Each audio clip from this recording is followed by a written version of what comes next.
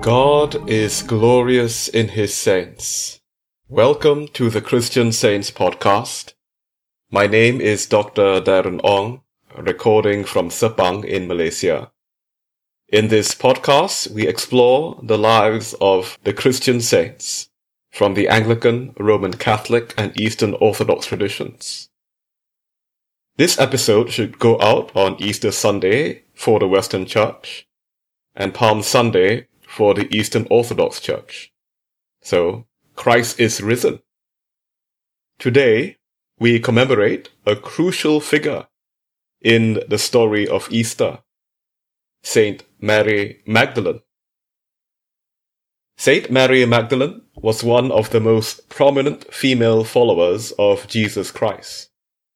Her name, Magdalene, simply means from Magdala, which is a town on the shore of the Sea of Galilee in Israel. She is mentioned a few times in the Gospels, so we can glean some details about her life. She is mentioned as one of a group of women who traveled with Jesus and helped to support his ministry financially. So Mary Magdalene was probably wealthy. It was also mentioned in the Gospels that Jesus expelled 7 demons from her. This led to a common misconception that Saint Mary Magdalene was a prostitute. The origin of this misconception was from a homily by Saint Gregory the Great, given a few centuries after Mary Magdalene lived. Now, I love Saint Gregory, and we did an episode on him a few months ago. But his identification of Mary Magdalene as a prostitute was incorrect and caused a lot of harm to her reputation. Most importantly, Saint Mary Magdalene was among the first people to encounter the resurrected Jesus Christ on Easter Sunday. Let us read about this discovery from the Gospel of John, chapter 20. Early on the first day of the week, while it was still dark, Mary Magdalene went to the tomb and saw that the stone had been removed from the entrance.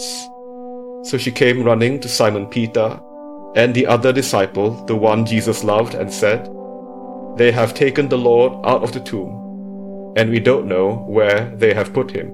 So Peter and the other disciple started for the tomb. Both were running, but the other disciple outran Peter and reached the tomb fast. He bent over and looked in at the strips of linen lying there, but did not go in. Then Simon Peter came along behind him and went straight into the tomb. He saw the strips of linen lying there, as well as the cloth that had been wrapped around Jesus' head. The cloth was still lying in its place, separate from the linen. Finally, the other disciple, who had reached the tomb fast, also went inside. He saw and believed. They still did not understand from Scripture that Jesus had to rise from the dead. Then the disciples went back to where they were staying. Now Mary stood outside the tomb crying. As she wept, she bent over to look into the tomb and saw 2 angels in white seated where Jesus' body had been, one at the head and the other at the foot. They asked her, "Woman, why are you crying?" "They have taken my Lord away," she said, "and I don't know where they have put him." At this she turned around and saw Jesus standing there, but she did not realize that it was Jesus. He asked her, "Woman, why are you crying? Who is it you are looking for?" Thinking he was the gardener, she said, "Sir, if you have carried him away, tell me where you have put him, and I will get him." Jesus said to her, "Mary." She turned toward him and cried out in Aramaic, "Rabboni," which means teacher. Jesus said, "Do not hold on to me, for I have not yet ascended to the Father. Go instead to my brothers and tell them, I am ascending to my Father and your Father, to my God and your God. Mary Magdalene went to the disciples with the news, I have seen the Lord, and she told them that he had said these things to her.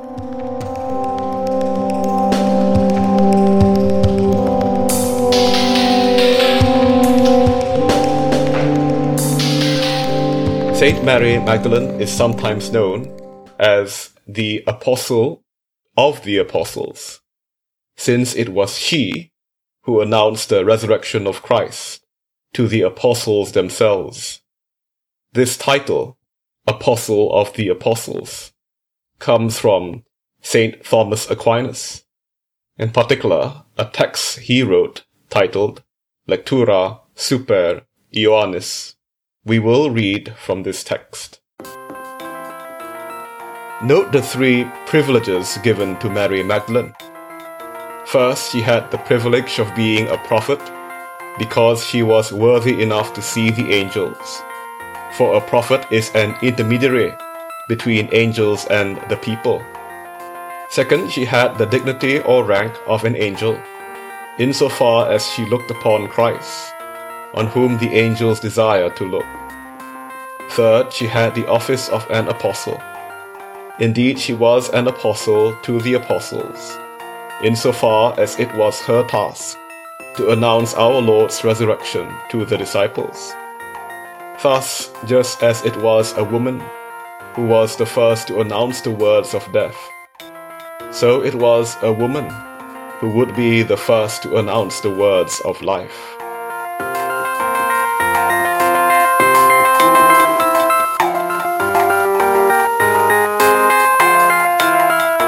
Saint Mary Magdalene's prominence as a follower of Jesus is, of course, a great inspiration and example for Christian women. Let us read this reflection by Sister Teresa de Jesus Vasquez of the Sisters of Charity of the Incarnate Word in San Antonio, Texas. The texts about Mary Magdalene that appear in the Gospels are the result of the memory of those communities that transmitted the traditions they had received and considered fundamental to their identity as groups of Jesus in historical moments somewhat different from those in which he lived.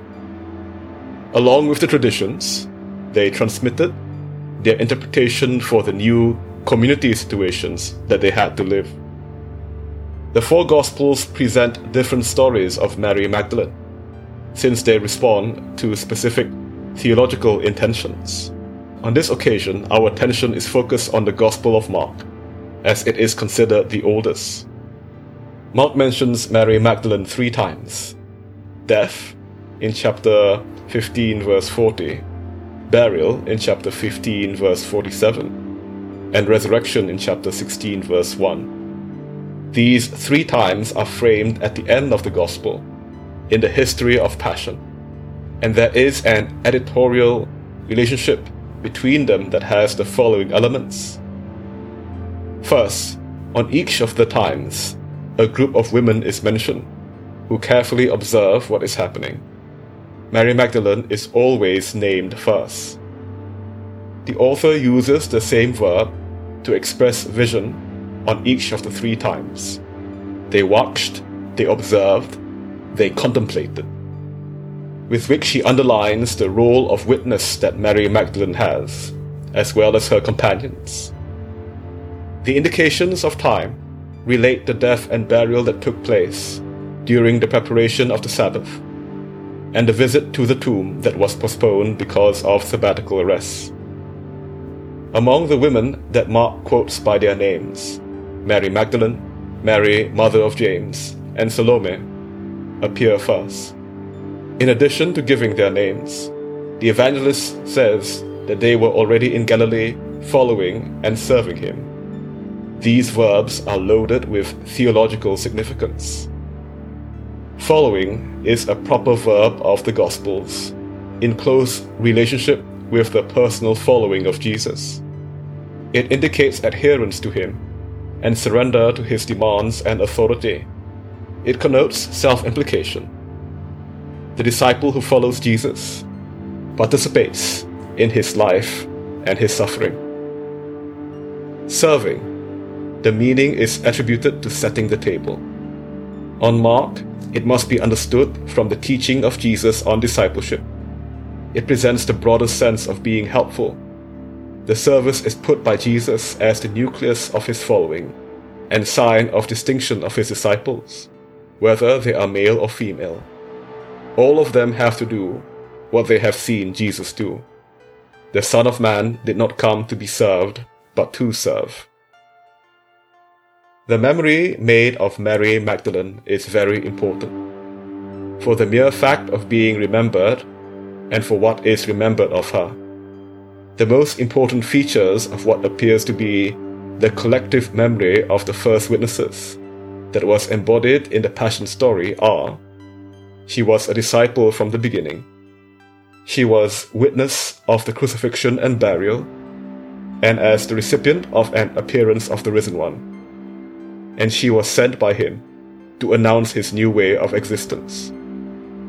When Mark defines this group of women as those who had come up with him to Jerusalem, he is saying something very significant. These women are among those who followed Jesus, and despite the fear, continued until Jerusalem, remaining with Jesus still in the toughest moments. At sunset, Joseph of Arimathea requests the body of Jesus to Pilate, who, after making sure of his death, grants it. He wraps it in a linen cloth and placed it in a tomb in that place, closing it with a stone. Two of the women mentioned, Mary Magdalene and the other Mary, are there, watching him. With this, Mark reinforces the role of witnesses that they had been given in the previous scene. They know the exact place where Jesus' body was placed. Thus, this story, while affirming the death of Jesus and the knowledge of the tomb in which he was buried, serves as a literary and theological union between death and burial, and the subsequent scene when visiting the tomb, where the announcement of resurrection will take place. When the Sabbath was over, Mary Magdalene, Mary the mother of James, and Salome bought spices so that they might go to anoint Jesus' body. Some exegetes see a theological intention in this action, since it alludes to another gesture that the evangelist had placed at the beginning of the Passion, the anointing in Bethany. This discovers a deep and symbolic value in the narration. The woman who anoints Jesus breaks a bottle of expensive perfume.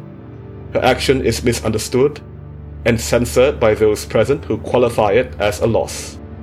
The woman is presented by Mark as a paradigm of the true disciple, the one who has understood, accepted, and put into practice what Jesus asked for, the following until the surrender of one's life, which is here symbolized in the breaking of the essence bottle. Pre-announcement of the end of Jesus, and they indicate that the disciple must be willing to do the same, a following and self-donation that will face the senselessness of passion and death. What Mary Magdalene must remind others is what they had already heard from Jesus, and what they can now deeply understand. The disciples must return to Galilee. They must take the path of their mission, just as Jesus did with his. And they must not fear, because once again Jesus goes ahead of them. He has gone ahead. He has already made the way. He has risen and has already moved forward as he promised.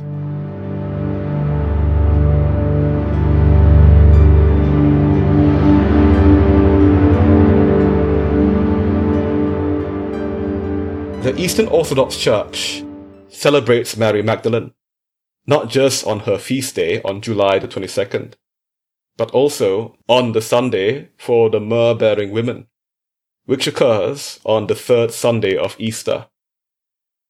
Let us read a homily from the Greek Orthodox Archbishop Elpidophorus of America on this Sunday of the myrrh-bearing women. in the year 2020. Note that he too refers to Saint Mary Magdalene and the other myrrh-bearing women as the apostles to the apostles. This homily was given in Holy Trinity Greek Orthodox Church in New Rochelle, New York.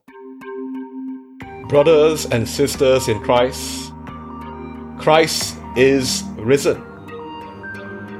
I have one question for all of us this morning. One question, and one question alone. Who will roll away the stone for us? Who will roll away the sorrow of these times, which have shut us in living tombs of isolation and loneliness?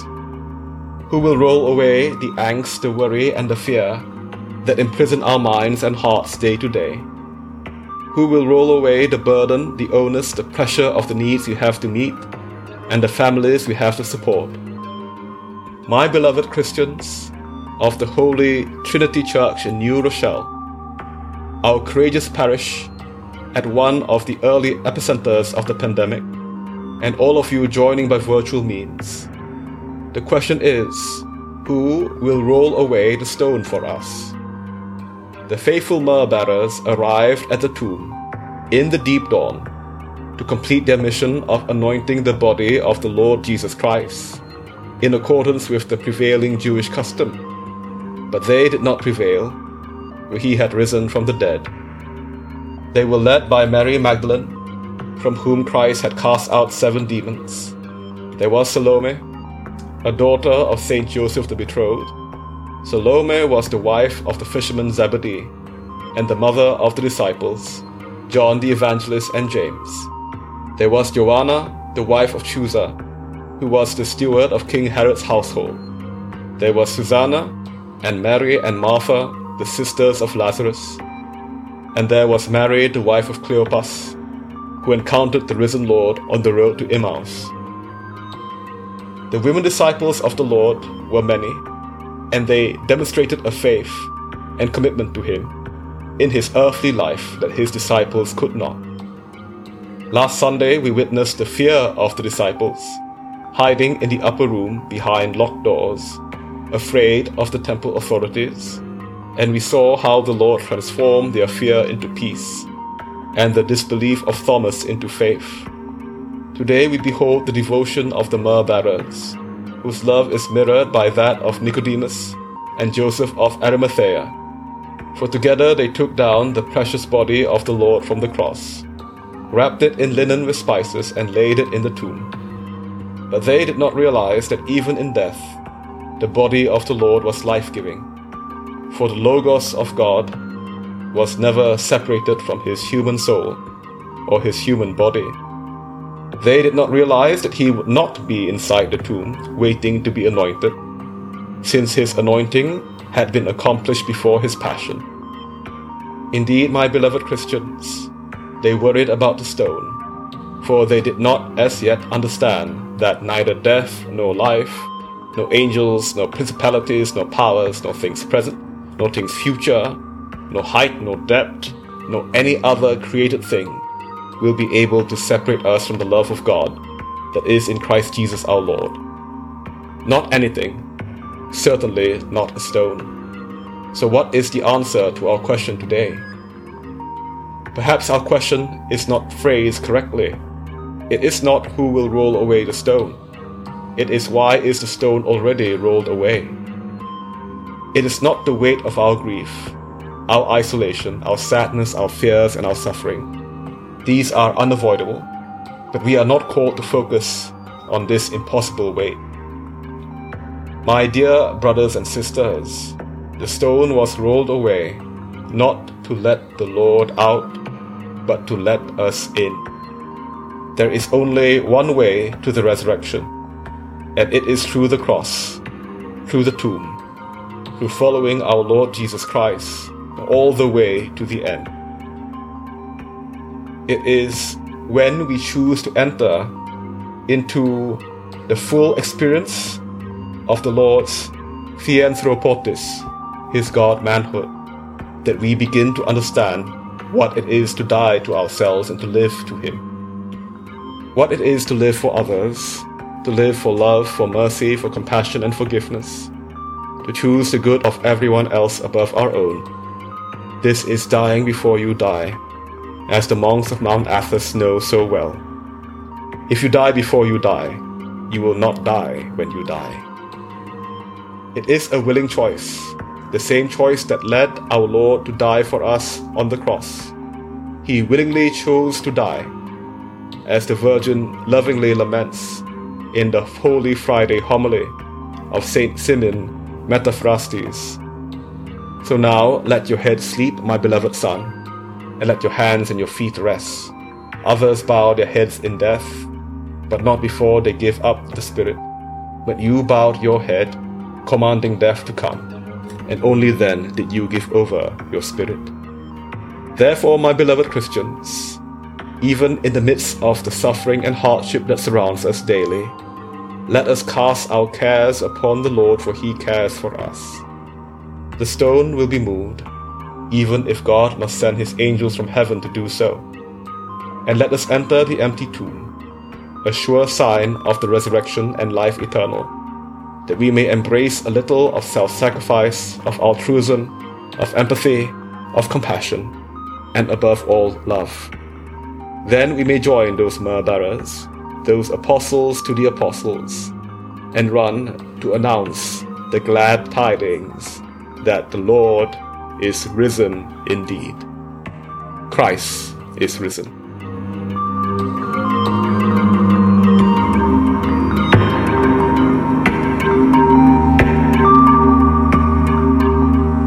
Thanks for listening to this episode of the Christian Saints Podcast. Look for the Christian Saints Podcast page on Facebook or Instagram, or find us on Twitter at podcast_saints. All music in this episode was composed by my good friend, James John Marks of Generative Sounds. Please check out his music at generativesoundsjjm.bandcamp.com. If you enjoyed this podcast, please consider giving us a 5-star review on iTunes or whatever podcast app you use, so more people can find the Christian Saints Podcast and be blessed by these stories of the saints. Let us end by reading the Eastern Orthodox Troparion and Kontakion for Saint Mary Magdalene. By keeping his commandments and laws, Holy Mary Magdalene, you followed Christ, who for our sake was born of the Virgin, and in celebrating your most holy memory today, we receive forgiveness of sins by your prayers. Standing before the cross of the Saviour, suffering with the Mother of the Lord, the most glorious Mary Magdalene offered praise with tears. She cried out, "What is this strange wonder? He who holds the whole creation in his hand chooses to suffer. Glory to your power, O Lord."